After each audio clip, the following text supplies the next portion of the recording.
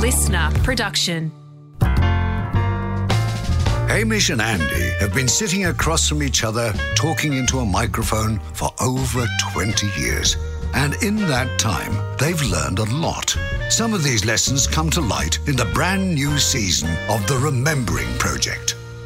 For example, they've learned that just because Hamish was a fan of Kings of Leon, that doesn't automatically make for a great interview. In my head, I was like, this would be great. I love Kings of Leon.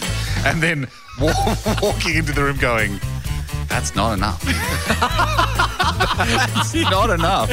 You've mistaken this with a meet and greet. They learnt that a supermarket can be a fun venue for a wedding. People were drinking ginger beers in one aisle because we couldn't have real beers. The wedding rings were like fruit rings. All right. Everything was like supermarket themed. At 5 o'clock, chickens went half price. The boys learned they still disagree over a controversial segment. My favourite. Layla's loot shoot. No, not you dressed as half a chicken laying eggs. Still stand by it. You had to. Never have you pushed a segment so hard due to determination and stubbornness.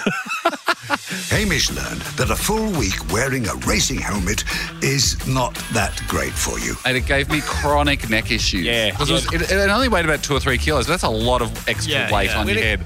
I just had to lie down in every room and rest my head on a table in every room. My neck gave out. In all the show meetings, Hamish just had his head sideways on the table like this. They learned the parody song cupboard really only contains one song. Let It Be. Yep. I reckon we did Let It Be bits, the comedy song. A lot of. I reckon we did 30. They learned why Andy didn't last long as the show's button pusher. What would happen often is I'd be so engaged in laughing with what Hamish has said and mucking around, and then I'd go, oh, and then hit a song. They learned that one of their longest ever on-air breaks involved trying to win bundles of cash from a claw machine. This is 9.5 minutes. It was 9.5 minutes. We kept having another go.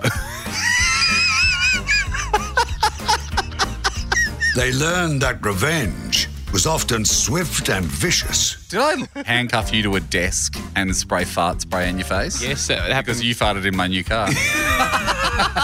Andy learned that celeb crush hunting, where they were challenged to try and track down big-name celebs, wasn't taken as seriously by Hame. I would know that you were getting warmer, and I go, great, so one of us is going to get it. And then I remember, if it was we're going to try and find it by Friday, from about Tuesday onwards, my big reveal would often just be me doing an American accent. You're getting closer. And if you want to learn which Hollywood celeb texts this to Hamish... Just got back, please delete my number. Okay. What do you reckon that meant?